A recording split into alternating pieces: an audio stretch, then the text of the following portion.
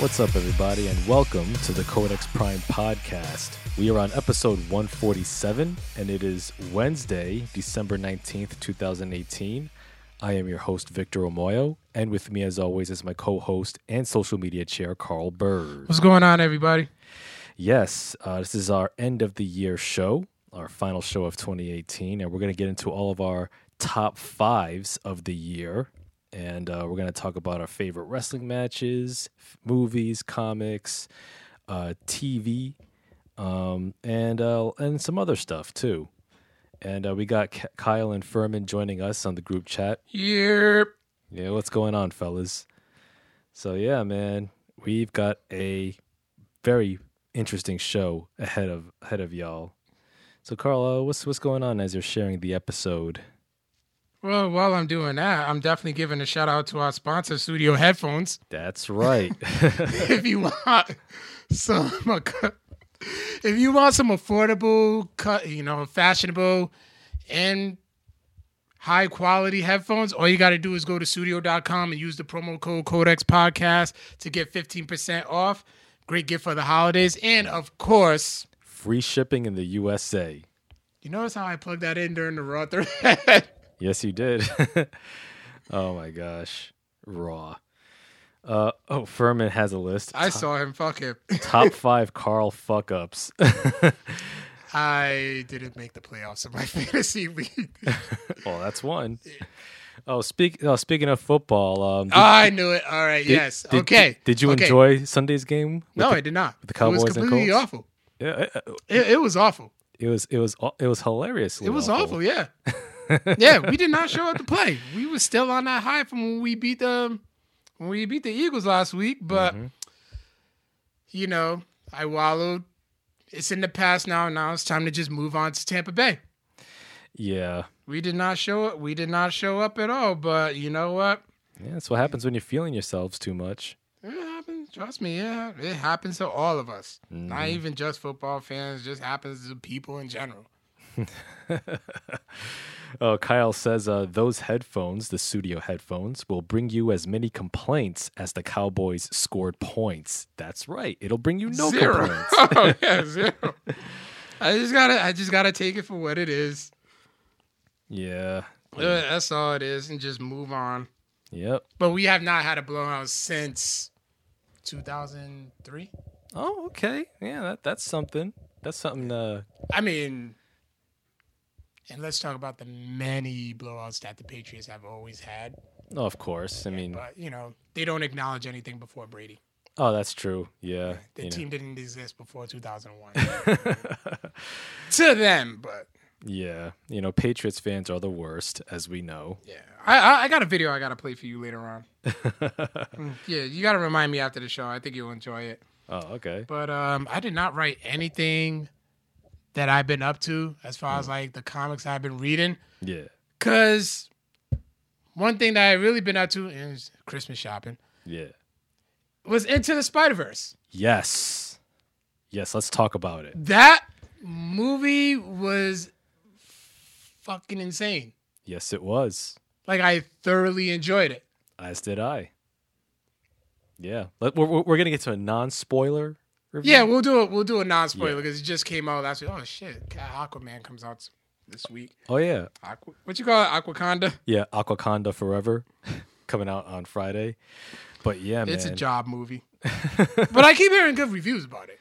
Yeah, I've heard some decent stuff about it. I mean, James Wan is a good filmmaker, so I'll give it a fair shot. After some other movies I want to check out first. But yeah, man, Spider-Man Into the Spider-Verse, I came into that theater like with reasonable expectations. I mean, I was very... They were low. Well, they weren't low, but I was very surprised that it got as high as 99% on Rotten Tomatoes at the time I went in. And I'm like, wow, okay, there must be something to this movie. So I sat down, watched it, and as it unfolded, I just felt so much joy and exhilaration. I did. As did I. This was probably the best. Well, it's definitely the best Marvel animated movie ever. I'd say so, yeah, by a country mile, no question. I can't even think of any like real good ones.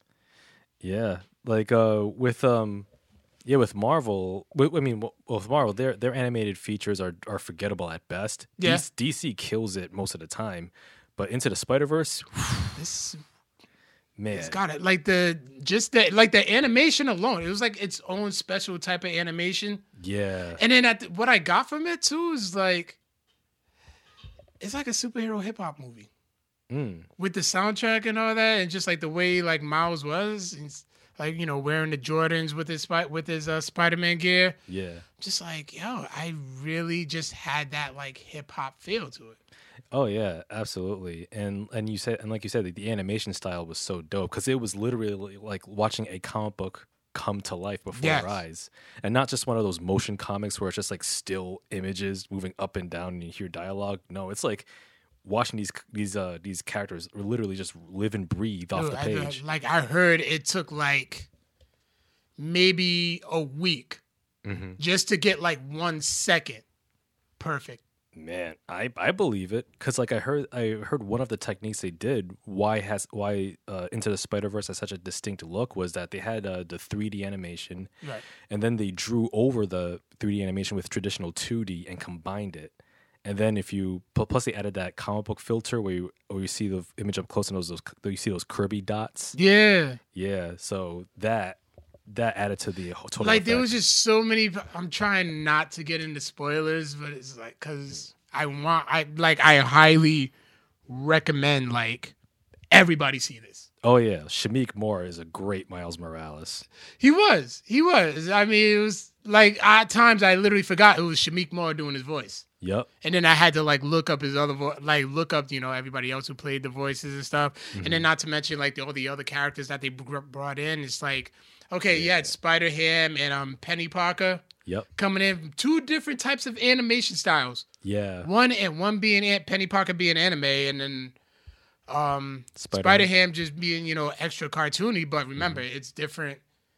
It's different universes coming into one. So yeah, it's gonna it kind of contrasted a little bit. Oh yeah, and then you had Spider-Man Noir played by Nicolas Cage, yeah. which I thought was Nicolas dope. Cage is a huge comic book guy. Oh yeah, he is Like he owns a copy of Action Comics #1.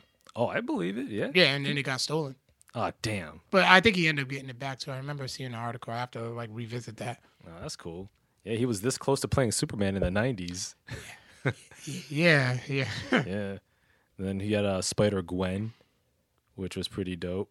He voiced by Haley Steinfeld. Yep. Like it just seemed like it was just. I literally left with joy. I did too, and also the post credit scene, which I won't get any details. That was hilarious. That had me rolling. Man. But there's only one thing I'm saying. Them Stan Lee cameos are gonna hit you. Oh man, I felt it. I was like, oh man, I had to salute the screen as soon as I saw him. I was like I just did it. I'm like, yeah, it's just, yeah, the thing is, it was much more than a cameo. yeah. But then they always had that like planned out. Mm-hmm. So then like now that he's passed away, they said it was much more meaningful. Mm-hmm. So I'm not gonna get into what he did, but it's like when that's it. I'm just giving y'all a warning. Mm-hmm. When that cameo hits you, Yeah. it hit you. Oh yeah, it was genuinely emotional. As was like the storyline. It has some serious emotional beats, especially with some characters that I was surprised by. See, I'm getting to Thank you. Yeah. Stop. Yeah, like you'll know them when you see them. Like the film is surprisingly emotional in parts. The story it's extremely well written too. Did you? I did not. Okay. I did not. But I felt it though. I felt God it, but damn I it! did not. That's close. But You didn't do it, but it's yeah. But yeah, Spider-Man Into the Spider-Verse definitely one of the best films of the year. Not just one of the best comic book films of the year, but one of the best films of the year. Period. And I was thinking about it over the weekend, and I gotta say, Into the Spider-Verse has replaced Spider-Man 2 as my undisputed favorite Spider-Man film. I can. Yeah. Yeah, it's that good, people. Yeah, Spider-Man 2 used to be my favorite. Now it's Into the Spider-Verse. Shut up, Kyle. If you carry the initials DC, you suck. Carolina lost 2 this week. I see what you It did was a good there. one. It was a good one, though. It was a good one. I see what you did there, Kyle. Yeah. Oh man. Don't you laugh at that, you asshole. I mean, yeah. Carl, you are the Skip Bayless of this podcast. Like, you will root for the Cowboys no matter what. Yeah, but I'm not a Brady supporter, though. Oh, though that's true. Which means you are a reasonable person because They lost 2. Oh, good. Who do you lose against? They lost against Pittsburgh.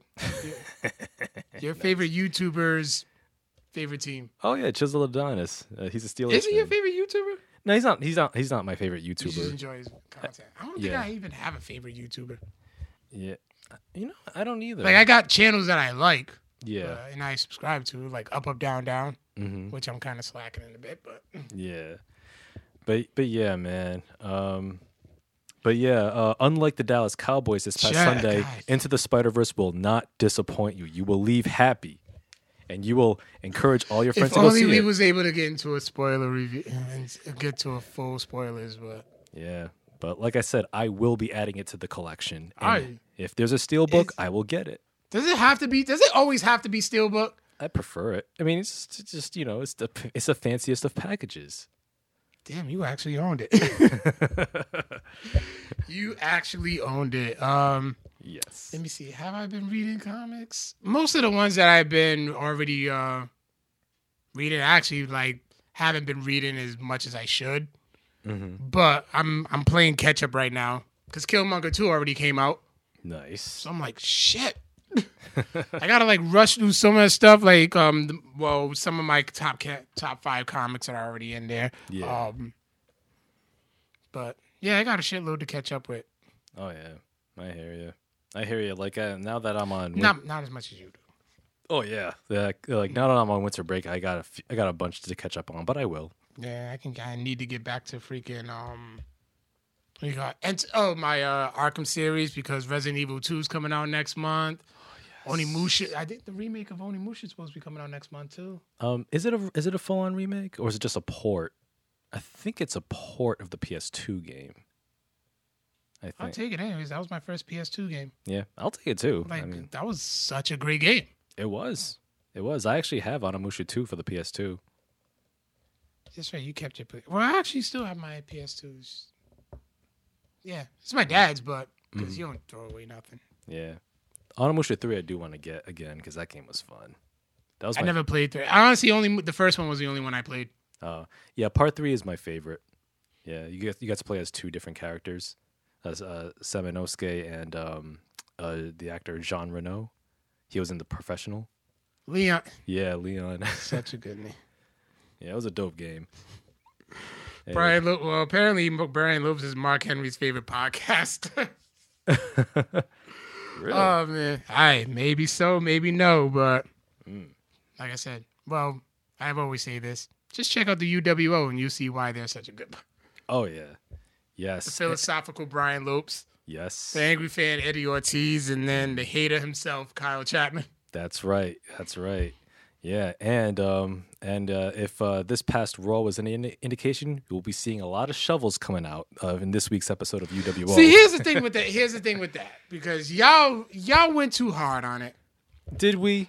Yeah, y'all did. Because, okay, they just announced it. Mm-hmm. That, okay, changes are going to be made. They made like a starter, but okay, they started announcing that, people are coming in, people are getting called up. People are coming back from injury and stuff. Mm-hmm. WrestleMania season's getting ready to start again. So it's like, give it a chance. Well, I mean, no. Number one, giving the track record. I mean, the big announcement on Raw was, we hear you, and so all 4 of us McMahons are gonna run Raw and SmackDown. Okay, but guess what? They already run Raw and SmackDown, But guess what? We don't have to deal with Baron Corbin as much. which is cool. But 'Cause, the only thing good about him is his song. yeah, like I said, take his song, give it to a better wrestler, and then give Baron Corbin his release. No, because I don't want anybody else to have that Baron Corbin stink because that song is originally associated with Baron Corbin. Just leave the song. I keep it on my Spotify. I turn up to it. And then I said, tonight I'm going Thanos. I'm the authority. Oh man, I can't. Oh yeah, and then some new trailer. Well, a new trailer came out today. Oh yeah, for You didn't see it? no, which Yeah, it shows how much you pay attention to our Facebook page. is it Hellboy. Hellboy. Ah yes. That was released today. Okay. What do you think about it? Meh. You have to because I never really saw the first Hellboys, but it's like you could tell like Ron Perlman's still in our hearts by the way like all the reactions that I seen that I've been getting from it. Mm-hmm. So it's like I'm like, okay, David Harbour, he looks a little different. He has his own like Hellboy identity. It's one of those things like you just kind of have to see it to like really embrace it. Yeah. You know, you can't really go by the trailer. Hmm. Yeah. And then Will Smith done pissed off the internet today. Entertainment Weekly did. I saw the photos. Yeah. So today on Twitter, all over social media, Entertainment Weekly posted brand new photos of the live-action Aladdin movie starring Will Smith as the genie in human form. Yeah. Yeah, they roasted the shit out of it. But they say that that's just the genie in his human form. Yeah. So he's actually going to be in CGI most of the time. So why not release that footage? You know, I saw it. I wasn't offended by it at all. I was like, okay. You know what it is? Aladdin's going to be the minor hit. Mm-hmm. And then Lion King's just going to come and just take that bitch over. Will it, though? Yeah. Yeah, I guarantee. I'm pretty much guarantee. I mean, nostalgia's a hell of a drug. And it is. Everybody's doing out that. No, they're working on a Lilo and Stitch movie after this. Oh, great. Yeah, I'm not sure what that new Sonic is gonna be. Yeah. It's gonna be weird as fuck. I know that. Well, I mean, I suppose if we have a Detective Pikachu movie with Ryan Reynolds in the role, then Something tells me that's gonna be a hit too. oh yeah, then It's gonna be an underrated hit. I'm sure. I mean, anything's up for grabs. I mean, I'd much rather prefer Disney remake some of their more underrated catalog. Gargoyles and let Marvel do it. Gargoyles for one. And have Keith David still do the voice of Goliath. Oh, he could Change everybody else. I don't care. Oh yeah, or Atlantis. I'd like to see a live action Atlantis, The Lost Empire. It's coming.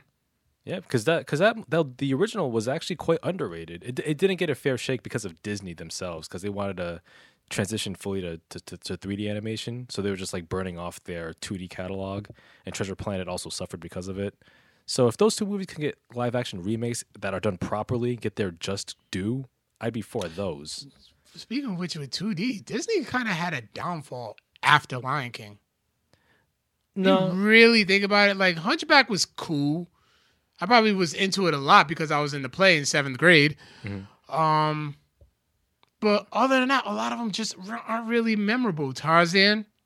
Yeah, well, I mean, they were very popular in the 90s. Tarzan, Hercules, Mulan. I did not like Hercules. Mulan, they're doing a remake of that one. I know that for sure. Yep. Then it started to decline with Atlantis, mostly because of Disney's handling. Treasure Planet, and then Brother Bear in 2003, which kind of... I literally forgot about Brother Bear. Yeah, there you go. So, yeah, so there was that. Yeah, but even Jen. First of all, hi Jen. I always do that to her in the wrestling groups. Mm-hmm. Tarzan soundtrack was great. She said everything after Lion King is trash. Yeah, that's where they peaked. I disagree. I mean, to say that is trash is really selling them short, way short. I mean, Mulan is a very good film. Hunchback was very good as well. I didn't get a chance to see much of Tarzan or Hercules. They weren't really memorable. That's arguable. I mean, I would say they're not as talked about as your Lion Kings and Beauty and the Beast and Aladdin, but I'm sure they're quality films in their own right. To varying degrees, but I wouldn't say that they're trash. I'm just saying that they just weren't really memorable. All right, fair enough. Like they're not conversational. Like if you remember, like years ago, with when we went into a full blown debate. All of us at Nantasket Beach about which was the best Disney movie. Oh yeah, we were. None of those post Lion King movies were up for were even like mentioned. Yeah, because you guys kept it around 3 movies: Beauty and the Beast, Aladdin, and The Lion King. And which one did win? I think it was Lion King. You damn straight it was The Lion King. I mean, I had a couple of haters talking about Beauty and the Beast, but I'm like, nope. I wasn't really involved in the debate. I just listened to watch y'all. You was there. I was there, but I just watched you guys just like yelling and carrying on in the middle of a restaurant. Yeah, that's us. That's us. We have fun. Yeah, that's y'all. Jennifer Romanoff says Frozen was softcore porn. What? I actually never saw Frozen. I saw Frozen. Like, I saw bits and pieces of it because we'll play it for, like, my clients and stuff, for the ones who are still, like, mentally young. Mm-hmm. But, like, I never Roger Rabbit is actually GOAT. She's got an argument there. Roger Rabbit is the GOAT. Frozen was really good, actually. I heard Frozen was well, according to Honest Trailers, it was basically Lion King again. Fuck Honest Trailers. I don't watch them. I haven't watched them in a long time, but it's like, but the way they explained the plot, it was like, yeah, it's pretty much the same thing. Yeah, I don't take Honest Trailers seriously, to be honest. It's not meant to be taken seriously. No, but it's just jokes. But a lot of people do, and people watch their Honest Trailers and go, well, I'm gonna base my opinions on what I see in whatever they present. Well, but then they bring up like points that you know we miss, especially like as a young child. Like, of course, you know the whole who's like in the Lion King when they brought up who's Nala's father, and it was like, wow, never thought about that. But then if you really look at like, if you learn about lions, like sometimes lions will mate with multiple like lioness and stuff. Mm-hmm. But that's a whole nother. That's a whole nother conversation. I don't even know where we. The freaking Aladdin movie. But listen, I really am predicting that Aladdin's gonna be like the setup, and then Lion King is just gonna come and it's gonna be better than what we saw. Yeah, in the teaser trailer. Yeah. Yeah, I suppose. I mean, I'm not gonna go out of my way to watch that. Lion King? Nah. Or Aladdin, really, for that matter. I'll Redbox them, but to go to the theater, no. Watch you see how much of a hit it is and be like, you know what? Okay, then I'll give it a shot. But yeah, Aladdin, Aladdin's, you know, whatever. Like, yeah. I'm still going to go see it because Aladdin was a big part of my childhood. Mm-hmm. But where the fuck's Iago, though? I have no idea. They showed him in the trailer just flying. Mm-hmm. But then, like, I looked at the castle. There was no Iago. Yeah, they're probably saving him and the tiger. You know, the tiger one. You don't really. The tiger wasn't that significant of a character. Like the tiger was just there. Yeah. But Iago was more significant. Mm-hmm. Do you know who's playing Iago? There's no Iago in the movie. Oh well, never mind. But if they do, it's got to be Gilbert Gottfried. Yeah. Dude, I remember we were watching like the Aladdin cartoon came out, and I'm just like, why is Iago the good guy? Then Return of the Jafar came out. I'm like, yeah, Disney, you messed up on that one. Yeah, those straight to video sequels. Return of Jafar was good. I thought Jafar looked like a cool genie, like an evil genie. Mm-hmm. I mean, like he had a cool look. I enjoyed it. Return of Jafar, Prince of Thieves. Robin Williams made that. Mm-hmm. And that was the entire highlight of the whole movie. Of course. Like, I don't remember nothing else of Prince of Thieves. Yeah. Except that they need to remake Pocahontas. Well, first, I would say with a remake of Pocahontas, take it away from Disney. Disney doesn't need to touch Pocahontas again. Have another studio take a crack at that story, but make it historically accurate. That would be the darkest shit ever. Yes, that's what I'm talking about. That's why you're freaking sick-minded. That's what I'm talking about. Yo, shout out to Kilvin Burgos. He chimed in on the chat. Happy holidays, man. Great having you last week. Yes. Yeah, man. Yeah, big ups, man. But yeah, if you wanted to see a live action Pocahontas movie, I would recommend watching Terrence Malick's The New World. I'm gonna write that down. Yeah, The New World is a beautiful looking film. It's more of a visual poetry, a tone poem. So it's like it kind of explores the story of Pocahontas and John Smith and John Rolfe. How old was Pocahontas in the movie? She was 16, 15. Historically inaccurate. That little girl was like 12. Oh, there you go. I mean, I'm not saying The New World is accurate. The New World is not an accurate portrayal of history, but is presented as more of like a visual tone poem, more than anything in Terrence Malick style. But besides that, I mean, if you're gonna do a real Pocahontas movie, go all in. No, you can't do that. Go all in. Make that shit violent and depressing. Give people what they want. No, that's giving your miserable ass what you want. We want education. Speaking of education, it's so funny that you said that. Jennifer Romanoff on the story says, funny story.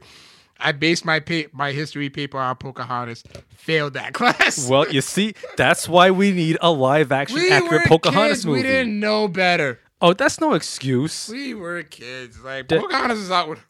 That's no excuse because you have plenty of grown folks saying the same thing. Oh my gosh. Anyways, you ready to get into your top fives? Yes, I am. Who wants to start? Let's start with wrestling matches. You want to get that out the way? I'm on this. I mean, it's the first one on my list. So all right, it's on my first page anyway. So, yeah.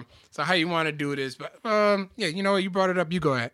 All right. So yeah, top 5 wrestling matches of this year. 5 through 1. 5 through 1. Kind of done. Man, I gotta tell you, man, this year has been just ridiculous in terms of the wrestling quality. Yeah. Yeah, like we were just spoiled rotten as wrestling fans. So it was tough narrowing it down to 5, but I'll start off with number 5 on my list, which is Johnny Gargano versus Tommaso Ciampa, Part 1, NXT TakeOver, the unsanctioned match in WrestleMania weekend, April 7th, in which I agree. I remember watching that match. Yeah, like into it. Oh, and I end up like missing like the last 5 minutes because of something I won't discuss, something I won't put on the show. But it was whack the way I had to like cut out the very ending of the show. But yeah, okay. I highly recommend. Yeah, that was a good one. Oh yeah, just pure wrestling storytelling at its finest. Ciampa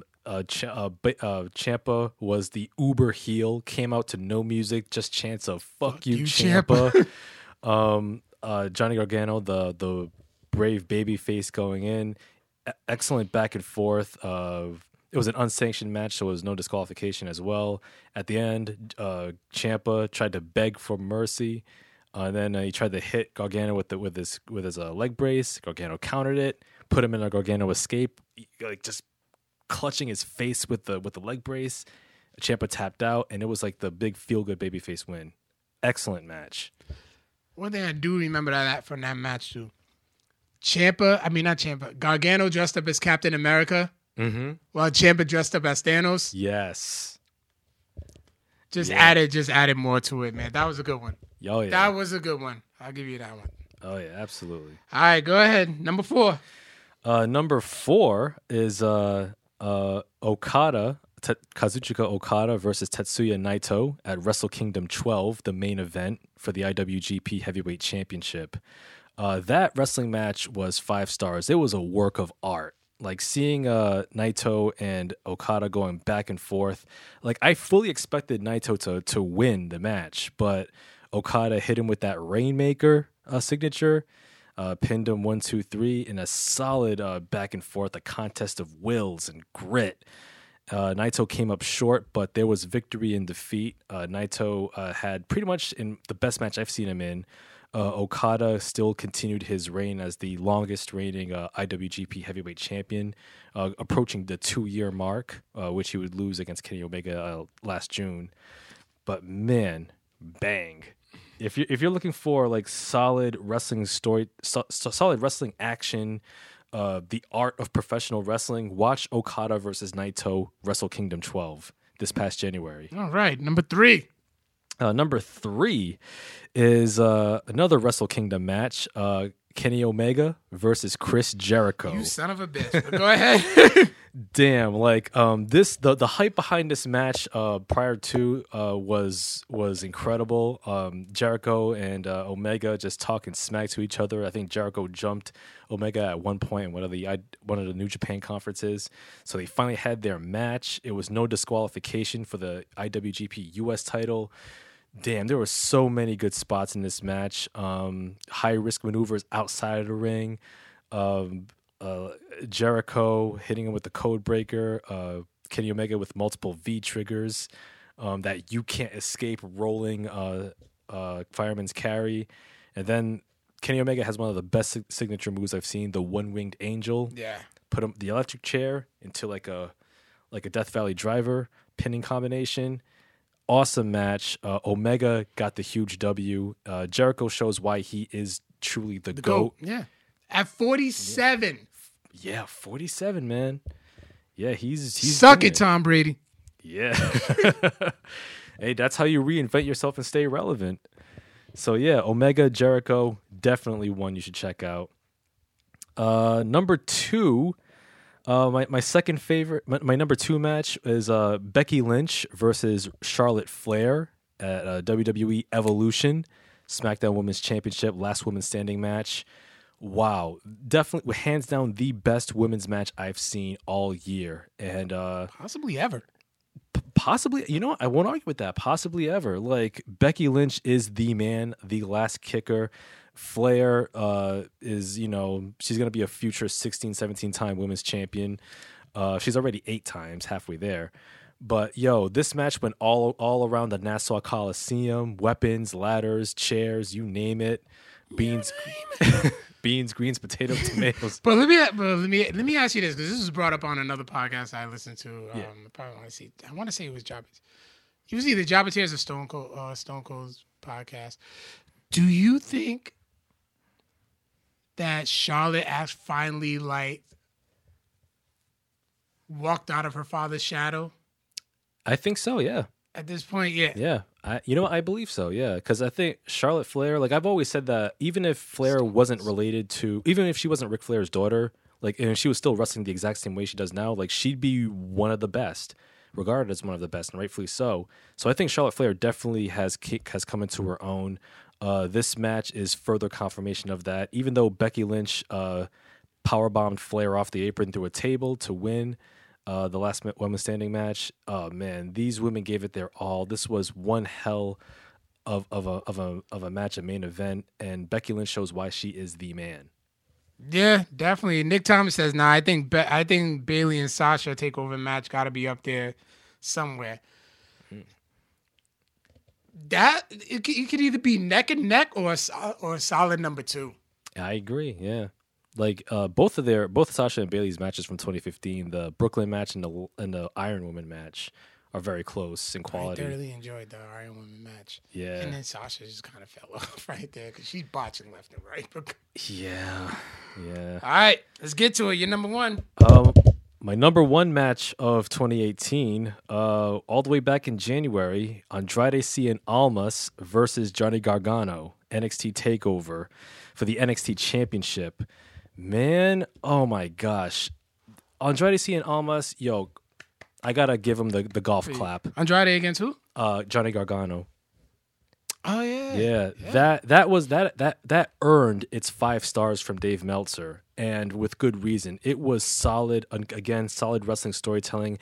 I was fully behind Gargano to win finally the NXT Championship, but Zelina Vega, dastardly heel antics, did the head scissors, took down Gargano, distracted him.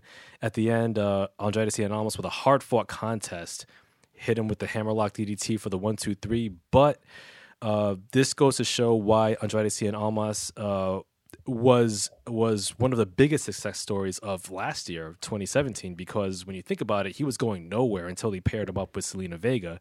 And since they hooked up, he was just like found something that worked. Just winning matches left and right, building up his stock, developing his character, coming into his own more comfortably as a heel, and securing the NXT Championship. And this match, Yo, man, I was heated when Almas won, but I was still very happy to see this match because these two athletes are main event caliber talents. I think Gargano is one of the MVPs in professional wrestling this year. Even though I wouldn't argue. Oh yeah, and even though SmackDown is, and specifically Vince McMahon is not doing anything with Almas at this point, I hope that with this so-called shakeup that the McMahons are peddling to us, I hope that includes Almas being built as a bona fide main event star or upper mid card at the very least, because Almas is too good to be floundering in even the mid card or undercard. You can do way more with him, and this match shows that. So Almas Gargano takeover from January 27th. Damn, the best NXT match of the year, and that's saying a lot considering the NXT's quality this year alone. All right. Yeah. All right. Not bad. Let me give you my list real quick of matches. Right. Breeze through this one. My number 5. Yeah. Cedric Alexander versus Buddy Murphy from the Super Showdown. Yeah. Just like, it just shows that, like, Cedric Alexander was definitely well deserved for that cruiserweight title in his run. Yep. And his shot, and then him putting Buddy Murphy over, and I still have not seen a bad match from Buddy Murphy. He truly was WWE's best kept secret. Absolutely. And this match showed it, and then he just happened to win it down in Melbourne. And the pop that he got was literally the best pop of the whole entire show. Yeah, the crowd came alive. Not just because he was the hometown dude either. Yeah, but he was, deserved. And it was like they were booing Seth, but you could tell, like, it wasn't just like it wasn't a we hate you said. No, it's just we want our boy to win it. Oh, yeah. That's literally what it was. So it's like, yeah. And that's saying a lot to it because we were pretty spoiled just in the cruiserweight division alone. Oh, yeah. Just a dead regular 205 Live where you got some good-ass matches. My number 4 is actually your number 2, Becky Lynch versus Charlotte from Evolution this year. Basically echoing all your sentiments. This match has brought everything. Everything, every quality of a perfect wrestling match. Brought it all from these two women, and I'm waiting to see more from the man. Oh, yeah. Number 3, Johnny Gargano versus Aleister Black at NXT War Games. Oh, yeah. Like, a perfectly executed match with no botches. Yep. And it was just, you got Aleister Black, who was already a babyface, but yet, he had that, he has that dark character that I always tend to gravitate to, hence why I'm a lifelong Undertaker fan. And then you got, Johnny Gargano docking his Punisher gear, just embracing the gray. Yep, Johnny Takeover. Yeah, and he earned that title. Yeah. With every match that I saw him in, he's earned that title. Absolutely. And then there's more to come. There's more to come of them two tonight. So, I mean, I'm definitely looking forward to that. Another one, my number 2, which was from the same event, was Ricochet, War Raiders, and Pete Dunne versus the Undisputed Era at NXT War Games. This is one of the matches that I play for non-believers. Like people who just make that broad wrestling is whack now statement. But I'm like, watch this match. Check this out. Open your mind out and check this out. Yeah. Like the spots and the storytelling was just ridiculous. It wasn't even much storytelling. It's just like, Undisputed, we think we're the shit. Okay, but we're going to stop you. Yeah. Yep. Just old school storytelling at its finest. Yeah, it doesn't need much. And then my number 1, which was your number 3, Chris Jericho at 47 years of age, going against Kenny Omega at WrestleMania Kingdom. Yeah. I got up at 3 a.m. Luckily, somebody had the link to watch it. Yep. And I made sure I watched it live. Burned cellular data because I needed to watch that match live. But went to work late because I needed to watch that match. And it was worth it. It definitely was, because it was, my job. I don't get in trouble about that. I don't get it. I'm like, sometimes I used to be so ridiculously late, and nothing ever happened. No complaints or nothing. Minor complaints, but I'm like, okay, yep, whatever. You can't escape. Bang. That was it. So yeah, those are my top 5 matches. Quality. Yeah, man. And mind you, like with wrestling alone, our list could be way longer than just 5. That could have been just a whole episode. Yeah. I'd be a dope code extra with the UWO. Oh, good idea. Yeah. Y'all listening? Of course they are. Those are our boys. Oh, yeah. Nick Thomas says, all thanks to Naya, Carl. None of that would have happened without her. I guess in regards to the Becky. Well, that was before. I guess in regards to like the latest events in the women's division on the main roster with Asuka finally winning. But you know what? Title. Even though it was a botch, they're working around it. They're actually working it well. They are. They are doing it well for the most part. I wish I had a list of top 5 burials, but I'm gonna save that for UWO. That's their thing. That's their thing, and they got a little thing going with their awards. So I'm looking forward to that because I've been voting too. Oh yeah. So you want to move on? You want to move on to video games? Yes, we should move on to video games, but before that, let's give another quick shout out to our sponsor, Studio Headphones. Yes, 24-hour battery life, Bluetooth capable studio quality, sound quality. Yes. Yeah. As you can tell, he's listening right now. You know what it is? You're just listening to the sound of your voices. So you're over here just having a moment. You need to have a moment? It sounds like butter. Jesus Christ, man. You make it weird. Make it weird. Make it weird. But if you do want to get into the mood through sound, like Victor is right now, all you got to do is go to studio.com and use the promo code Codex Podcast to get 15% off. And shipping won't cost you anything. Why? Because free shipping in the USA. Yeah. That's okay. Barry Horowitz. Oh, yeah. So, yeah, let's get into our top 5 video games.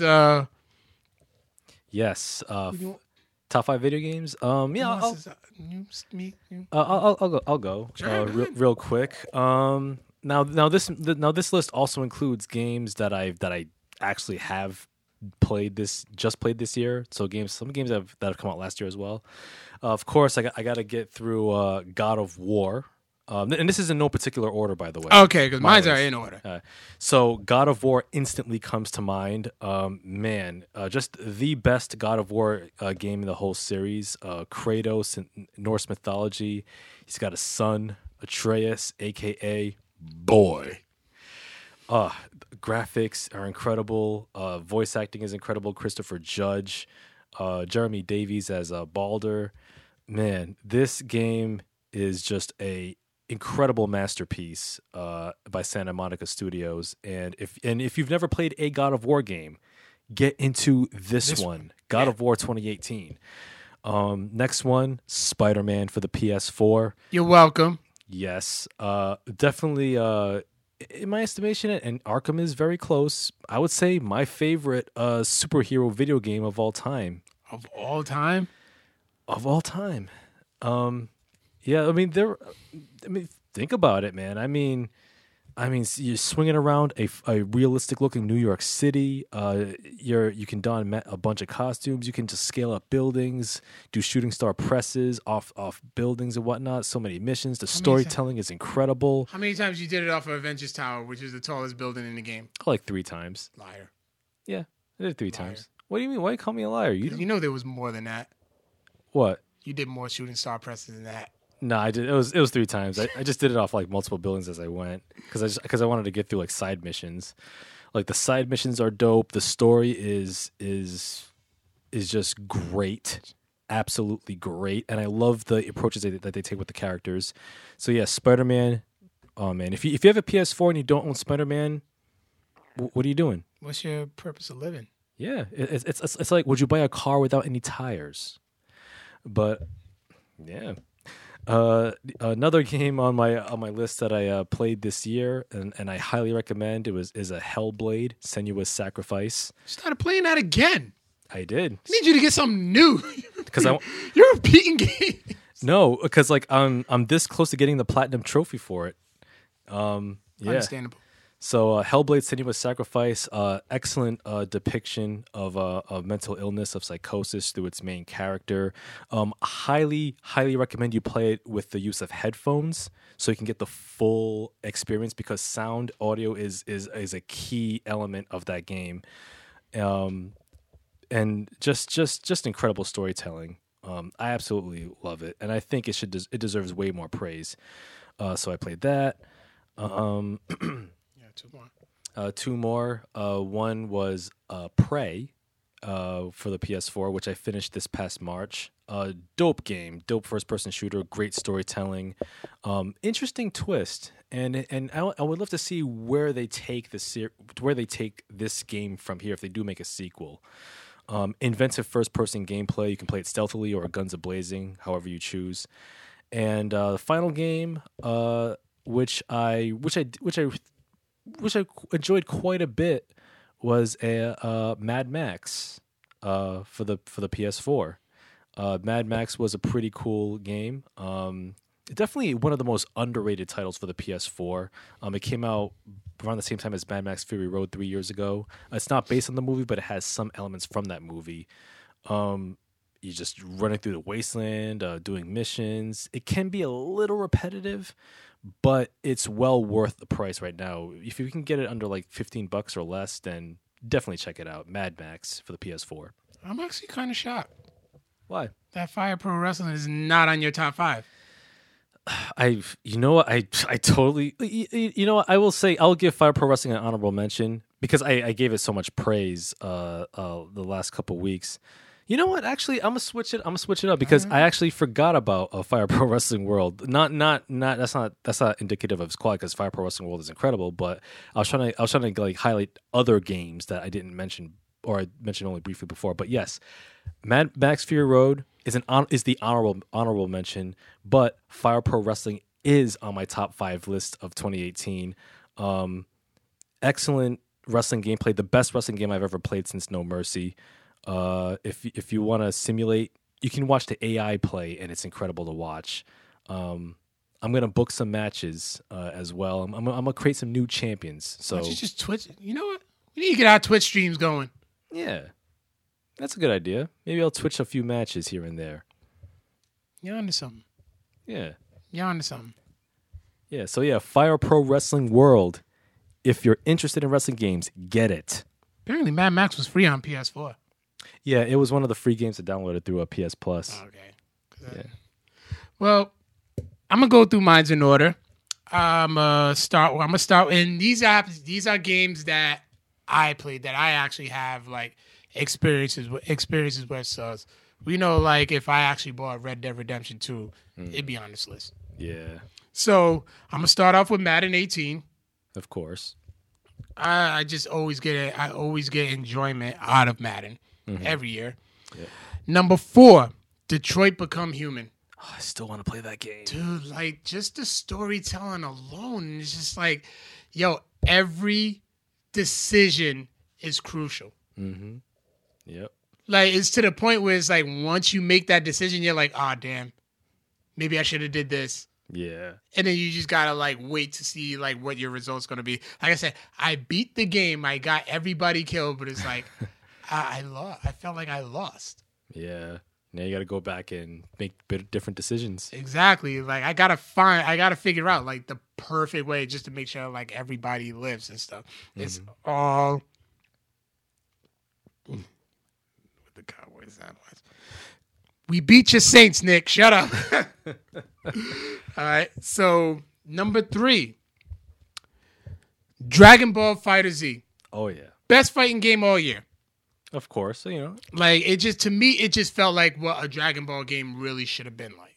Yeah. Like, this game probably should have been made, like, in the 90s. But I'm actually glad it's made now with all the advanced technology, with the advancement of technology and whatnot. And it's like, it feels like you're actually, like, watching the anime.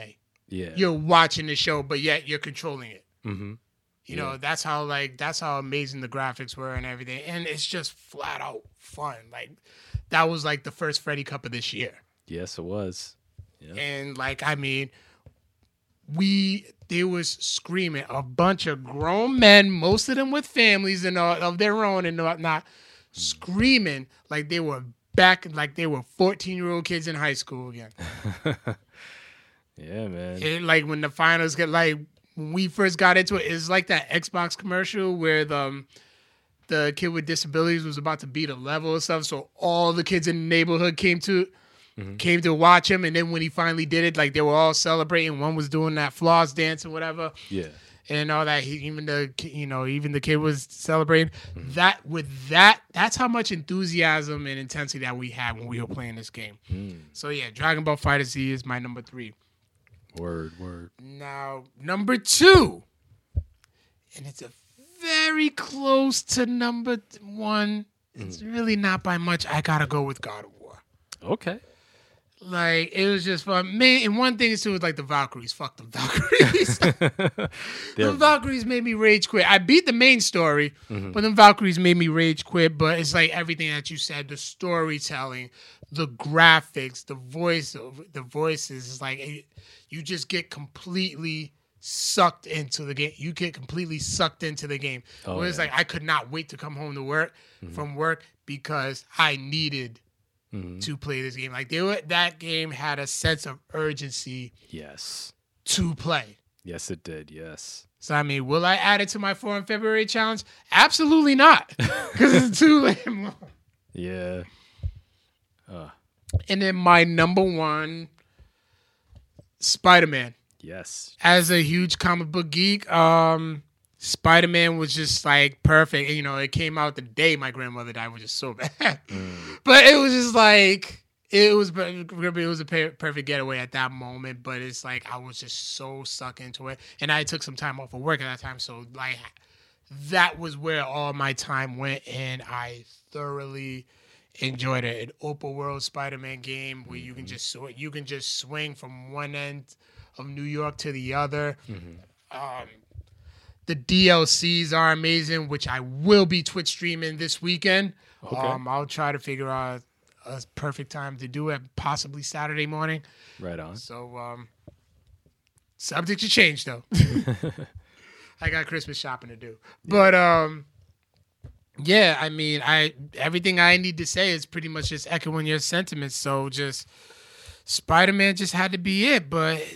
And that and God of War was just seriously neck and neck. Yeah, man. Like I can't think of 2 better games that would be neck and neck for the number 1 spot. Yeah, and Spider-Man got no love in the Game Awards this year. Yeah, which is sad, but also speaks to the quality of games this year. It was stiff competition. Yeah. Yeah. I never heard of Celeste. Fuck Celeste. Let's be fair. Sure. All right, let's get into. Actually, I can breeze through this well because you don't have this. You don't have this category. Yeah. I'm gonna go with albums. Okay. Me being a DJ and stuff, I had to listen to a lot of music. But I listen to podcasts more, which makes absolutely no sense for my side job. Yeah. All right, I'm gonna start. Oh man, this was a stiff year. I'm actually gonna start with number 5, J. Cole's KOD. Okay. Yep. It was definitely like a feel good hip hop album for somebody like our age, early 30s, who still who came up. Hold on, no love for Assassin's Creed Odyssey. Didn't play it. I gotta go with my personal experiences. If I would have played it, it probably would have made the list. Maybe. Yeah. I had the pen in my hand. I had to do it. Of course. But yeah, so J. Cole's KOD, like you grew up on like the hardcore hip hop of the 90s and the early 2000s and stuff. Still had that taste, that that touch of what the younger kids like, and he still had a message for the younger kids too. So it was like yeah, definitely worth the listen. Definitely worth the listen. Number 4, Eminem's Kamikaze. Yes. Love that album. Yeah, Eminem came back with a vengeance in this album. Yeah, my view is the second best Eminem album. Second best? Yeah, you did do your Yeah, I did do a review on it months ago. Yeah, you haven't done none of those in a while. Yeah, yeah. I haven't listened to any new music since Kamikaze, to be honest. I may have to put you on to some artists. I would like to Yeah, see you do. Did you ever do a Nas list? I did. Nas, Jay Z, LL Cool J. LL Cool J, Eminem. That's all you did. Yeah, on Facebook. Yeah, Yeah, I would like to see you do. I would like to see you do more. Like I would like to hear like your top Wu Tang albums. yeah. I'm actually working on that. Actually, Oh, are you? Yeah, Oh, there you go, man. yeah. We'll be expecting that soon. Number 3, Lupe Fiasco's Drogas Wave. Okay. Geek hip hop to the fullest, man. Like I don't know. It was just one of those feel good record. It was one of those feel good albums that just had replay value. Mm-hmm. You know what I mean? And it's very underrated because he's not being played on the radio too often and stuff. Yeah. But it's like I highly recommend you guys. If you truly love hip hop, I highly recommend listening to that one. Yeah. Number 2. And this was a hard decision between the last one because for one they both came out around the same time. Mm-hmm. Logic's Young Sinatra 4. Okay. I mean, just the song Wu Tang Forever that actually featured the Wu Tang Clan. Mm-hmm. That alone was it just speaks for itself. And then there was a song with Wale that he had that has the Apache sample to it. Mm-hmm. Took me back to my B-boy days. Love that album. Word. Love that. I may just listen to it again when I leave here. Mm-hmm. And then my number 1 album, because I listened to it so much, the soundtrack to Black Panther by Kendrick Lamar. Okay. Yeah. I mean, Paramedic's one of my favorite songs of the year. Mm-hmm. Yeah. Yeah, I mean, Pray For Me, I still love to this day. I love DJ and I love playing All the Stars at my like when I have my gigs. Yep. It's just an all around like great album. It is. Yeah, I still listen to it. It came out back in like February. We're in December and I still listen to it. Mm-hmm. Yeah, that's a quality hip hop soundtrack. Yeah, so it's like, and it actually has like elements of like African traditional African music and a lot of the hits that African artists as well. So you get all that, and it's just you'll appreciate it. Oh yeah. So yeah, those are my top 5 albums of the year. You want to go into your repertoire? Yeah. Let's go into some movies, some films. So my list is a little different here. So I selected 5 films in no particular order. 5 films that I really enjoyed this past year. I did leave out a few that I was jonesing about, which I still a fan. I am a fan of, but I want to talk about some different ones that I didn't mention yet. This one's mostly a new list. So I still recommend A Star Is Born. I love that movie. And Black Klansman, Black Panther. But getting to my 5 films on this list, one film which just came out on Netflix last Friday is Alfonso Cuarón's latest film, Roma. I saw that on Netflix. Yeah, Roma is what you call a work of art. Like, this is Alfonso Cuarón's perhaps his best film, and definitely his most personal. It's a film which takes place in the early 70s, and it's a tribute to one of the maids that raised him. Oh. And the movie stars this total non-actor newcomer, this Mexican actress named Yalitza Aparicio. And she has never acted before. She plays a maid named Cleo, and who's a maid for this middle class family in this Mexican neighborhood known as Roma, hence the name. And throughout the film, you kind of see her development, see her personal journey, what she goes through, what her life is like living and working for this family, and you see what issues this family is dealing with as well, and how it all comes together.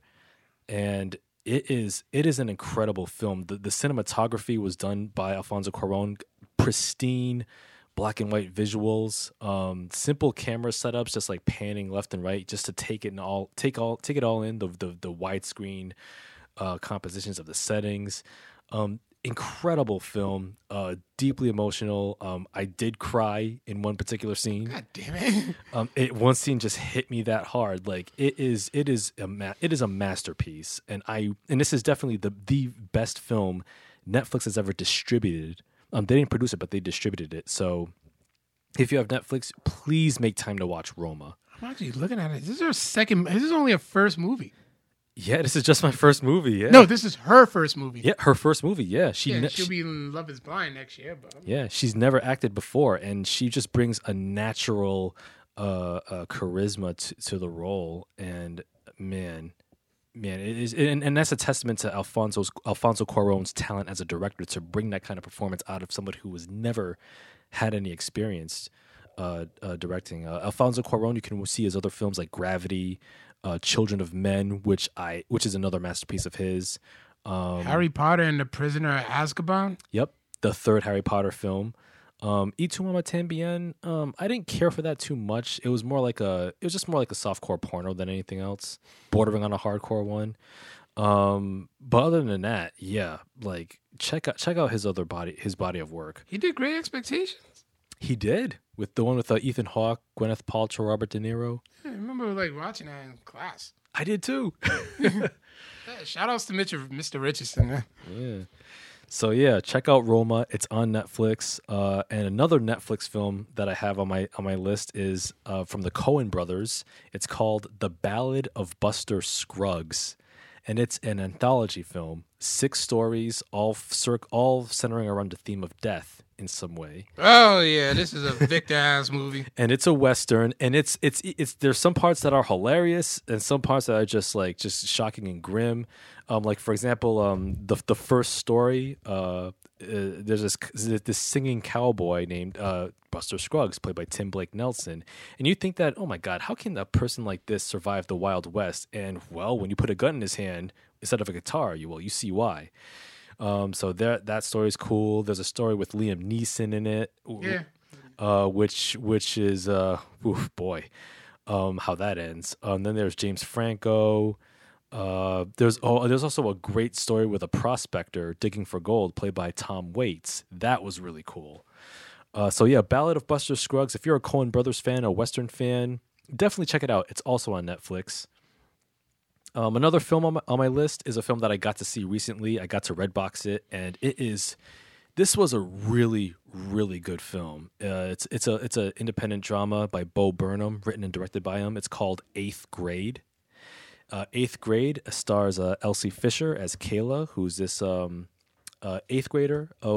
She's in her final week of 8th grade. She's about to go to high school and start the summer. And this film was all the right levels of cringe and awkwardness. And like I can remember, and it made me harken back to like my time in middle school when I was in 8th grade. And like if we had social media back in the 90s, holy shit, I don't know how life would turn out now. Like I don't know how I would turn out as a person today, or many people I know. But 8th grade was like cringeworthy in a good way because it was very, very realistic. And you see this child who basically grew up where the internet was fully formed, where social media was always a part of her life, like Instagram and Snapchat. And then when a teacher asks her in one scene, "Hey, don't you have Facebook?" and she goes, "No, my parents have that," and that made me feel 10 times older than I already do. But yeah, 8th Grade is a awesome film, very realistic. It might as well have been a documentary because of how realistic it was. It's very sweet and very heartfelt, and damn, one of the best films of the year. Very true to life. Also, another film that I got to see recently is a comedy drama called The Favorite. The Favorite, directed by Yorgos Lanthimos. This film stars Emma Stone, Olivia Colman as Queen Anne, and Rachel Weisz. And this was a historical comedy drama where Emma Stone plays this woman named Abigail Hill. What's the name of the movie again? The Favorite, with a U, and she plays this former aristocratic lady named Abigail Hill, whose family fell on hard times, and now she's trying to curry favor with Queen Anne, but she starts to get a little too familiar, and she starts to spark up the jealousy, the ire of Rachel Weisz's character, Sarah Churchill, who at the time is the Queen's right-hand woman. And so you kind of see like their triangle, their dynamic, like their game of jealousy and intrigue and political shenanigans going on. The costumes are gorgeous. Rachel Weisz has this like tri-corner hat and this like white black lace jacket, which looks so dope. The fisheye lens cinematography in several scenes kind of adds to like the unease of the whole story. It's a dope film. If you're a fan of costume dramas, definitely check out The Favorite. Definitely Yorgos Lanthimos' most accessible film. Excuse me. And last but not least is a film that I reviewed earlier this year. An awesome documentary by Morgan Neville. It's called "Won't You Be My Neighbor?" The documentary on Mr. Rogers. And man, this is still my favorite documentary of this year. Mr. Rogers, like he was the character that you saw growing up. That wasn't just a character. That was Fred Rogers in real life. And this was a guy who was truly one of the best human beings ever in history. Like he not only like preached and promoted his message of helping children and helping children realize like their best selves on the show. He also did it in real life, and he also inspired millions of adults and parents too. So Won't You Be My Neighbor is one of the most inspiring documentaries of this year, and considering the shit show that is real life, considering our political context, we need films like Won't You Be My Neighbor, and we do need people like Mr. Rogers because, good Lord, we can do so much better. And Mr. Rogers shows us how. All right. Yeah. All right. Let me breeze through mine real quick. All okay. My number 5 was Ready Player One. Okay. I thoroughly had enjoyed. I had fun like watching that one and reviewing it. Mm-hmm. Number 4. Yeah. Deadpool 2. Just as good as the first. Yeah. Yep. Yeah. I haven't even seen Once Upon a Deadpool. Yeah. Yeah. You gotta check it because at this point it's like I am curious. It's just like Deadpool 2, just PG-13'd up. Yeah, that's all it is. But it's like I am still curious just to see like how do they do that, and then I'm just like, because you know what it is, kids love Deadpool. They do because of us. Yeah. But it's like they can't watch the movie. Yeah. I remember you said you got in trouble by a parent who you recommended their kid watch it. Their 14-year-old. Oh my God. Yeah, he's like, oh my God, my son wants to see that. I'm like, all right, go ahead, take him. Yeah. Will it be all right? Yeah, it'll be fine. I took my son to see that movie. So what's the problem? It was so violent. He was talking about that. Okay, so what's the problem? He's 13. He probably... He'll be all right. Yeah. So, yeah. Number 3 was Spider-Man Into the Spider-Verse. Yes.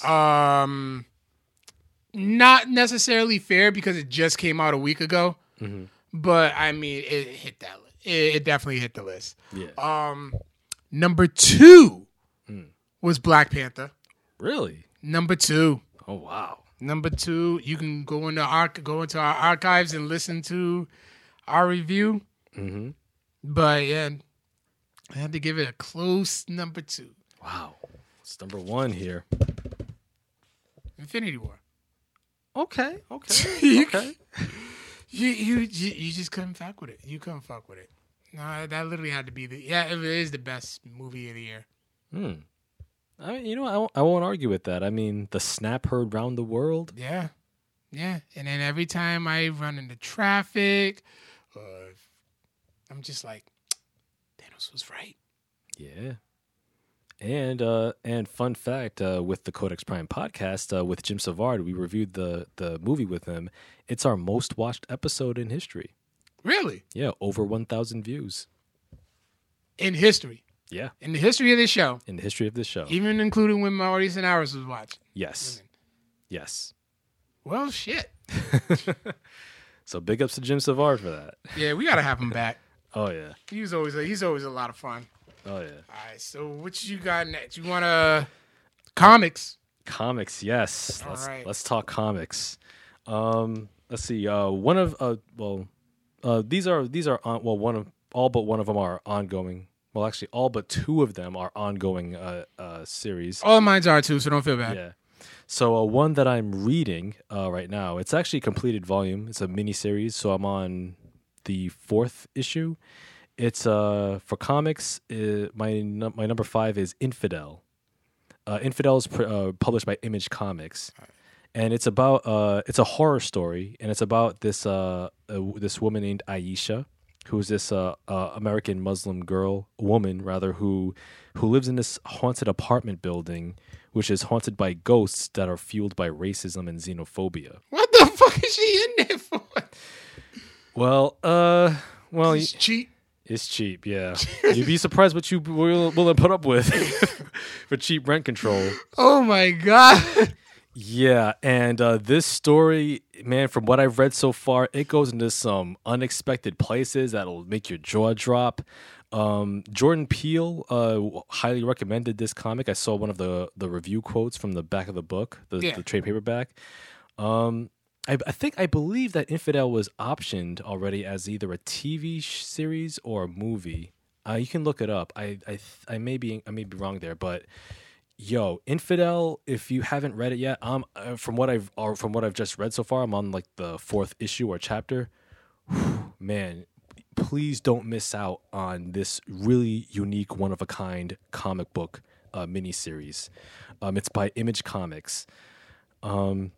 The other ongoing series I have, it's a ongoing 12-issue miniseries. It's kind of winding down. It'll be finished early next spring.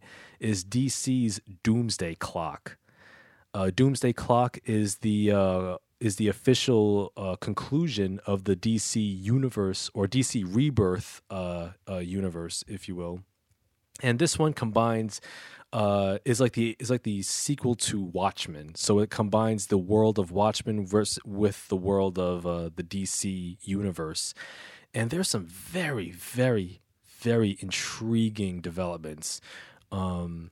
So we're trying to figure out why Dr. Manhattan has manipulated the New 52 universe and his foothold in the current Rebirth universe. The new Rorschach, played by the son of the psychologist from the original Watchmen story. Joker, these two mime characters, I forget their names because because I kind of fell behind on Doomsday Clock. They have a very interesting storyline as well, which I can't reveal anything about, but I will say, if you're a fan of Watchmen and if you've read anything from the DC Rebirth line, and I highly recommend you should, please check out Doomsday Clock. I really can't wait to see how they wrap up the whole Rebirth Watchmen universe with that, because man, Jeff Johns is doing the damn thing. All right. Yeah. Another comic that I highly recommend is Shadow Man by Valiant Comics. Their 2018 reboot. I'm on issue 6 so far. I got to get more. I subscribe to it. A shout out to Reagan from Rockocos. Got to pick up more issues from my box. Shadow Man, dope. Jack Boniface as the new Shadow Man. If you're a fan of like voodoo, New Orleans, voodoo culture, check it out. And if you're a fan of action too, it's a really good story. I'm trying to remember. I think you actually did review it a while ago. Yep. Sometime during the summer. Yeah, I did. Yeah. Really good series. I'm a big fan, and I can't wait to see where they go with this new reboot, because every issue has been fire. Next one on my list is Saga Volume 9. Yeah, I knew it. I knew that was coming. Man, I wish I could get into details, but me neither. All I gotta say is, bruh. Your same sentiments from when it first. That's all I gotta say. That's my review. We're gonna get a Saga episode. We're will. gonna do a whole entire episode. We will. Saga's currently on hiatus, so they're coming back, I think, late next year. Yeah. But I don't want it to be a hiatus, something like that. I haven't felt an itch for this since Game of Thrones went off. Oh yeah, but Game of Thrones is coming back soon though. April. Yes. April. My HBO Go subscription will come back then. I still got mine. Yeah. Did you ever still watch that? Did you ever watch that Andre the Giant documentary? I did. Okay. I did. It was very, very good. But yeah, Saga Volume 9, that's all I got to say. Now is a good time as any to catch up on that series if you haven't even finished or started it. And my favorite comic of the year, also by Image Comics, is Skyward, which I also reviewed a couple months back. Skyward is where like the world has no more gravity, and people kind of floated off into space. Yeah, I remember there was like one copy where it's just a hand in a like the cover was just a hand in a balloon or something like that. Yeah, something like that. Yeah, like it's about this young woman named Willa Fowler, who grew up in in Earth where there's no gravity whatsoever, and right now the comic is in their second storyline arc, where she's on a quest to fulfill her father's mission. Great, Joe Henderson, terrific author. I really love the world that he builds, and I like where the story is going. I like these characters a lot. This comic gives me so much joy. Like, I recommend it 100%. If you're a fan of comics, if you're a fan of Image Comics, and Image Comics puts in consistent quality work all the time. They're like the NXT of comics. Please read Skyward. Subscribe to it. Put it in your box. Collect every issue. Collect the trade paperbacks even. Dude, what are you waiting for? Stop this episode and go buy Skyward. Don't stop the episode. What the hell's wrong with you? It's that good. It's that good. But there was one that you reviewed a while ago, and it was a very dark, and it was written by Image, but I'm just... Juke Joint. There it was. Yes. Juke Joint. Juke Joint is fucked up. Yeah, I'm surprised I didn't make your sick and deranged, twisted look. I mean, I got love in my heart for Juke Joint, but something had to give. Something had to give. And it just edged out. And plus it's a miniseries, so it's on issue 2 right now. Oh. Yeah, so it's a 5-issue series, but man, that first issue made me smile in all the right ways. You're a sick man. You really you just further make us believe that you have people in your basement. If they're not saying anything, I won't.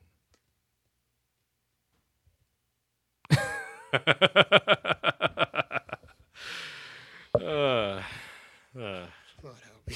Lord help us. All right, let me breeze through mines real quick.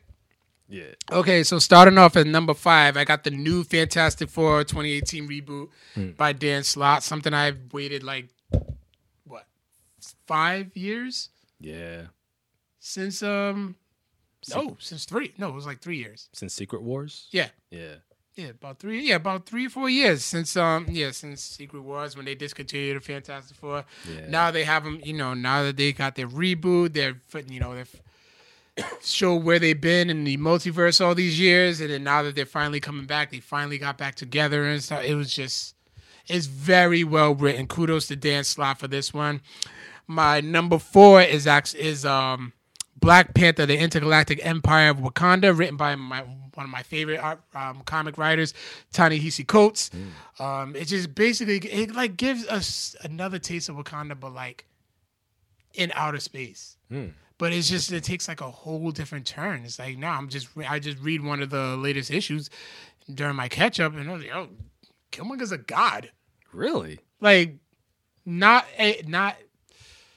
It's kind of complicated, but in a way, basically, he's like a god now. He has his own planet? It's all one. Yeah, he rules the intergalactic Wakanda. So in a way, the tables have turned, but yeah, he's still bad. So it's a very interesting and different take. Okay. All right. So number 3, also written by Ta-Nehisi Coates, was the Captain America 2018 run. So it's Captain America's he's on his road to redemption because he was cloned and as the evil Hydra. Yeah. Captain America, but everybody still has this perception of him he betrayed us. Mm-hmm. So he's in a way, it's he's on his personal redemption to turn just to get everybody to show him who he really was, saying, hey, that wasn't me, that was a clone of me. So it definitely wasn't. So very deep reading, and Ta-Nehisi Coates is very spiritual. He's very he's a very deep writer. Mm-hmm. So, number 2 is Weapon H written by Greg Pak. Mm-hmm. Okay, which tells the story of Clayton Cortez. I'm on like issue 11 now. Yeah. Yeah, 11 just came out.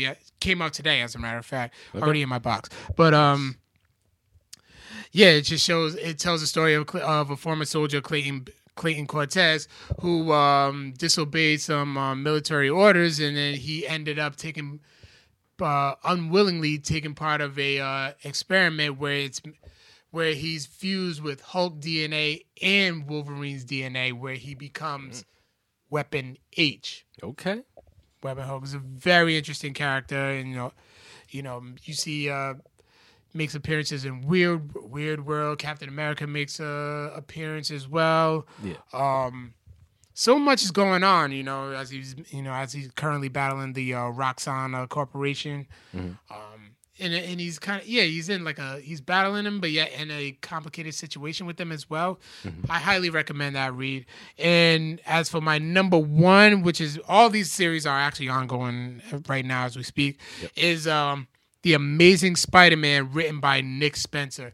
Okay. He's one thing I always loved about Spider-Man. He's like you can relate to that character. Oh yeah. So it's like him. He's in his 20s. He had Parker Industries, but then that fell through. So now he went from a multimillionaire to being dead broke, living with roommates. Damn. A roommate which happens to be Boomerang, an arch villain of his. So it's like it's very comical, but like it's actually very well written. It's ongoing right now. Issue 12 I just finished. And they're very consistent. Like issue 13 just came out today as well. Okay. So that's on my box. So yeah, highly recommend those 5. Those are my that's my list. Nice. Good. For comics. What else you got? Good stuff. Let's see. I got 2 more top 5s. One I'll breeze through real quick. Top 5 wrestlers that deserve better. So yeah. Real quick. Top 5 wrestlers that deserve better. Number 5 on my list is Sami Zayn. I think Sami Zayn's currently out on an injury. Yeah. Sami Zayn, he has yet to win a championship. I think with the right handling, he can be a bona fide main eventer. When he comes back, he should be put in the main event spotlight because that's how good he really is. Number 4, Bayley. I blame a lot of it on the booking. Bayley has not been done any favors with those "This Is Your Life" segments and the Q&As, which kind of exposed Bayley. So I'll give some of the blame on her, but she deserves way better considering how she was handled at NXT. Vince is not doing her any favors. Number 3 is Rusev. Rusev needs to be a bona fide main eventer. He should be competing for the world championship. He should be a WWE champion, straight up. I agree. Yeah. I agree. There was a spoiler. I did get a spoiler from the SmackDown taping, but I won't spoil it. Okay. Indeed. Number 2, Sanity. Who? Sanity. Who? Eric Young, Killian Dane, Alexander Wolf. Oh, yeah. I remember those guys. Yeah, exactly. Where they been? Yeah, I guess they were out back maybe indulging in catering. I don't know. But they're doing episodes of Up, Down, Down. But Sanity, you can do so much with these guys, especially in a rather stagnant tag team division. These 3, especially Eric Young. Come on, man. You got these 3 talented dudes. Use them right. And especially what Sanity did in War Games last year. Come on. They deserve better. And speaking of tag teams, number 1, the 2 wrestlers that deserve better in the WWE, Scott Dawson, Dash Wilder, The Revival. Now, Eddie Ortiz might disagree. From the UWO podcast. From the UWO podcast. But The Revival, when they were the first ever 2-time NXT tag team champions, they were an excellent, no-nonsense, old-school technicians. They were like the modern-day Arn and Ole Anderson. If I was Vince McMahon, I would book the entire main roster tag team division around The Revival. I would have them be the center, have them be the champions, have them dominate everybody that comes their way. That's how good The Revival is. Build the division around them. All right, not Braun Strowman and 10-year-old kids named Nicholas. Come on now, and not AOPP. They deserve better too, by the way. All right. Well, I'm gonna go. I don't have a list of the sorts, so I'm gonna go into my final list, which is TV seasons. Okay. All right. So number 5 is actually a tie. Okay. Both ended with cliffhangers. I was hooked on to every single episode. Me and my sister, these are like our shows. It's like our time. Like we don't answer no phone calls. Yeah, we got our HQ out the way, but like other than that, that's it. It's This Is Us mid-season to mid-season 3, Okay. tied with Insecure season 3. Wow. Okay. I love Insecure. I always love Insecure. You know, they always just take me. It's just so real. I relate to it so much. But like I said, like I've always said about This Is Us, I'm like, listen, if you think your family's pretty fucked up, watch them, and your ass is pretty okay. From what I heard, it's a tearjerker. Yeah, I never cried. You definitely will. Maybe. You will. Watch it with Monet. Okay. All right. Number 4. Something else to wrestle with. Okay. with Bruce Pritchard. Now, this is something else to wrestle with Bruce Pritchard was actually on the network with 13 episodes. Yeah. About, and Bruce Pritchard, he's a longtime WWE producer, and he tells the backstories of some of our favorite moments and some, certain wrestlers and stuff. So, it's always good to get that insight, especially if you're a big history, wrestling history buff like I am.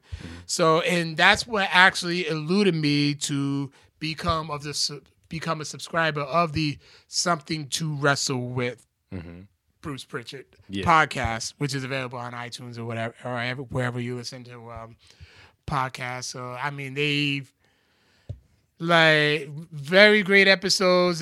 Bruce Pritchard is a master impressionist, apparently, because he nails Dusty Rhodes. Oh yeah, nails it. But I think that I can kind of say Dusty Rhodes is like an easy impression to do. He is, yeah. Because I heard Stone Cold do it before. And he nailed it. Number 3 was Jessica Jones season 2. Now I'll admit that I personally think that season 1 is better. Yeah, I agree. But season 2 actually dove into much more of his background story, of her background story. Yep. So I was always more interested in getting to know how she got her powers and her family life as well, because they kind of just touched it in season 1, but they touched her adopted family. Yeah, but they didn't go into a biological family. Okay. Yeah. So it was still just as dark as season 1, but season 1 was definitely better. Had a much better villain. Yeah. Number 2, Luke Cage season 2. Ah, yes. Your name is the name I gave you, boy. Reggie Cassidy. Yes. That hit. Just all the same elements from season 1. Yeah. I still got the same feel from that. It picks up where season 1 left off, where he's dealing with his newfound celebrity, but then he comes across a new villain in the Bushmaster. Yes. Very well portrayed. I forgot the actor's name. Yeah. Let's yeah, you can look. I'm almost done with my review anyway, but I highly recommend you watch it. It's too bad Netflix canceled it, probably because Disney's doing their streaming service, so they got to get their stuff. And also, which is another show that was unfortunately canceled, Daredevil season 3. Yeah, I still got to watch that. You are an asshole and an idiot for not watching. Hey, man, damn shit. Hey, you take shit far. I could take shit far too. Damn it. But oh my God, just the way this was Bullseye done right. Okay, this was Vincent D'Onofrio still continues to kill it as Wilson Fisk. And Charlie Cox continues to nail it as Matthew Murdock. Of course. So it was just the perfect season. Why did it have to end? Why? Because Disney's getting their own service. Yeah. So that's what I blame it on. Or you know what else another theory of mine is? What? The conspiracy theorist is awakening in me, and I know you can't stand him. I really can't. But what's up? Thanos did it. Oh, so his snap is reverberated in real life? It's all in the MCU, am I right? Of course. So there you go. Marvel can't be that meta. Could be. Nah. Could be. Well, I mean, we can see. Well, like I said, you never know. Well, we got it. We got Runaways coming back on Friday. Mm-hmm. Punisher's coming back on next month. Yep. And watch that get canceled too. Yep. That's on my list. So what's this hidden list that you got? Yep. So my final list of the episode, and this one I've actually been thinking about for a while. 5 reasons why I'm going to delete my Facebook profile by 2019. Yes. And listen, Facebook is the Bethesda of social media. Just like Bethesda's been screwing up royally with Fallout 76. Huge flop for many. Man, shout out to my homegirl Erin Dolan. She just like the second I clocked into work, she raised hell about how pissed she was at that game. Oh, and I can't blame her. But much like Bethesda's screwing up with the customers, Facebook is doing the same. 5 reasons why I'm going to delete my Facebook when 2019 rolls around. One, the latest story from the New York Times published yesterday. Facebook has turns out that they've been distributing or giving access to our private messages on Messenger and data sharing with Amazon, Spotify, and Netflix without our consent. This is just egregious. This is not a leak. This is deliberate action, corporate malfeasance on the part of Facebook. The second reason is that why I'm going to delete my Facebook is Cambridge Analytica. Cambridge Analytica, they were the political consulting firm with links to the current president, Donald Trump, in which they improperly obtained data on over 87 million Facebook users, which may include you and I and Carl and everyone we know and everyone you know. And all the Russian troll bots and the fake news headlines, which stirred up a bunch of shit on the platform. Also, Mark Zuckerberg's assertion from earlier this year when he was summoned by Congress to testify, he says that Facebook doesn't sell data. Now, Mark Zuckerberg is playing semantics. He's trying to get a little cute with us. When he says Facebook doesn't sell data, that is true, but Facebook shares data. They share it for free with advertisers to pry into your profile, even if you have your privacy settings turned up to full. They still give the keys to your private messages so companies can look through your content, look through the content of your messages, and target advertise ads accordingly. So that's actually the 4th reason. So even with max privacy settings, some companies can still have access to your profile. Also, the 5th reason is because Facebook, with these egregious privacy breaches that we've heard all year, and this New York Times report is the last straw for me. There needs to be regulation. There needs to be some antitrust laws enforced. There needs to be an alternative to Facebook, something that's viable. I would say there needs to be a publicly funded social media platform in which people like us can just maybe donate, just like public radio, donate $1 here, $1 there. And the platform itself could be free, but there needs to be strong and transparent privacy policies, no advertising involved, so that people won't look at our pride through our private content and screw with us. And then you have arguments that, oh well Victor, if you why should you be worried about privacy on Facebook? If you have nothing to hide, then you got nothing to worry about. Okay, in the words of Edward Snowden, arguing that, and I'll say this, quote, arguing that you don't care about the right to privacy is because you have nothing to hide is no different than saying you don't care about free speech because you have nothing to say, end quote. What that means is that any entity like a government business, Facebook, they can leak information about a person, and they can cause damage to that person or use information about that person to deny access to services, even if a person didn't actually engage in any wrongdoing. So when you say that you have nothing to hide, that doesn't mean anything, because they can take any photos you have or anything that you wrote, or even if you like wrote something like vaguely political, like, I agree with Trump's policies here, or I agree with Obama's policies there. They could take whatever you say, spin it, and then use that as a reason to maybe block a future employment, or block any other opportunities that comes your way, or guilt by association. So you may not have anything illegal on your social media platform like Facebook, but still your information can be used in a way to hurt you in some ways, and we don't know the full extent of this yet. So all these reasons are why I can't in good conscience continue with Facebook. I've given them time after time, chance after chance. And yeah, I'm admit, I was part of the problem. I always say, don't be part of the problem, be part of the solution. I was part of the problem. I was part of the... I'm sorry. It I would love to see a picture. Just you. I gotta take a picture of just you like pointing, and I can just make that into a turn. I will say, like, I was part of the problem.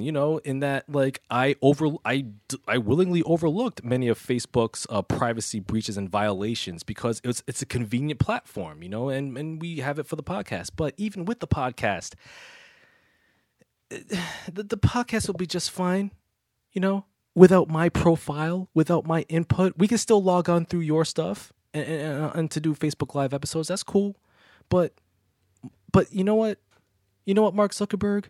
You need to take a hard, long look in the mirror and realize that that all of these privacy breaches and controversies, it's not just incompetence. This is deliberate malfeasance.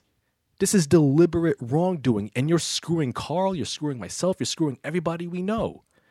And I'm not willing to pay for the price of convenience any longer. You cannot use our data in such a reckless way. So that's why I'm going to delete my Facebook come the new year, 2019. And that's all I got to say about that. And if you're still on Facebook, I'm not going to judge you, but just know that in the long run, Facebook is not good for us in the long run. Facebook has fucked us in the ass in the election in 2016. It's going to screw us in many more ways than one that we have yet to see. I just got my you're part of the problem shot. So I got to find that exact moment and just now let's move on to a lighter note with the question of the week. Yes. Yeah. We need to have some fun now. So with the holiday season upon us, I ain't gonna lie, I can't wait till this shit's over. I'm a Grinch. I'm sorry. So I asked, what is your favorite Christmas movie? So on our Facebook, Mark Feinstein says The Beatles, A Hard Day's Night. Oh, okay. Interesting choice. Shannon J. Harley says A Christmas Story wins. Truly reminds me of Christmas. Of course. Slim Watkins, one of my best friends growing up, Brian, he says A Christmas Story. Okay. My man's just wanted a BB gun. You shoot your eye out, kid. All right, Latifah Greenhow. Yeah. Her name's spelled backwards on Facebook. I got you. She goes, hers is A Nightmare Before Christmas and Krampus. Oh, I still want to see Krampus. All right. As for our Instagram, KRoll27 says Die Hard. Of course, yep. And then John Aponic says Nightmare Before Christmas. Yeah, another classic there.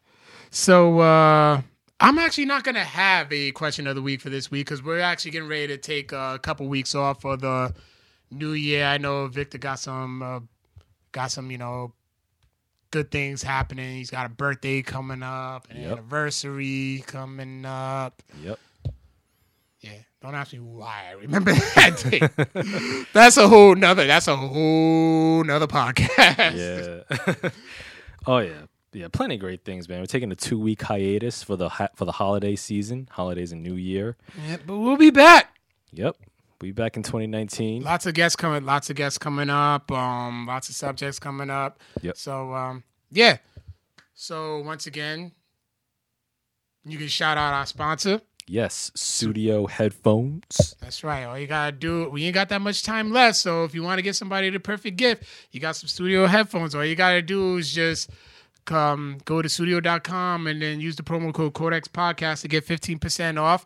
And you don't need to worry about shipping because free shipping in the USA. Exactly. And then, or you can also get your loved one a Codex Prime t-shirt. You can go to wehavemerch.com and then search Codex Prime. Yeah, search Codex Prime Podcast and you can find us there. Perfect gift for the holidays. Oh, yeah. Yep. And then also you can find us on Facebook, Twitter, Instagram. You can listen to us on iTunes. Make sure you leave us a 5-star review. Google Play.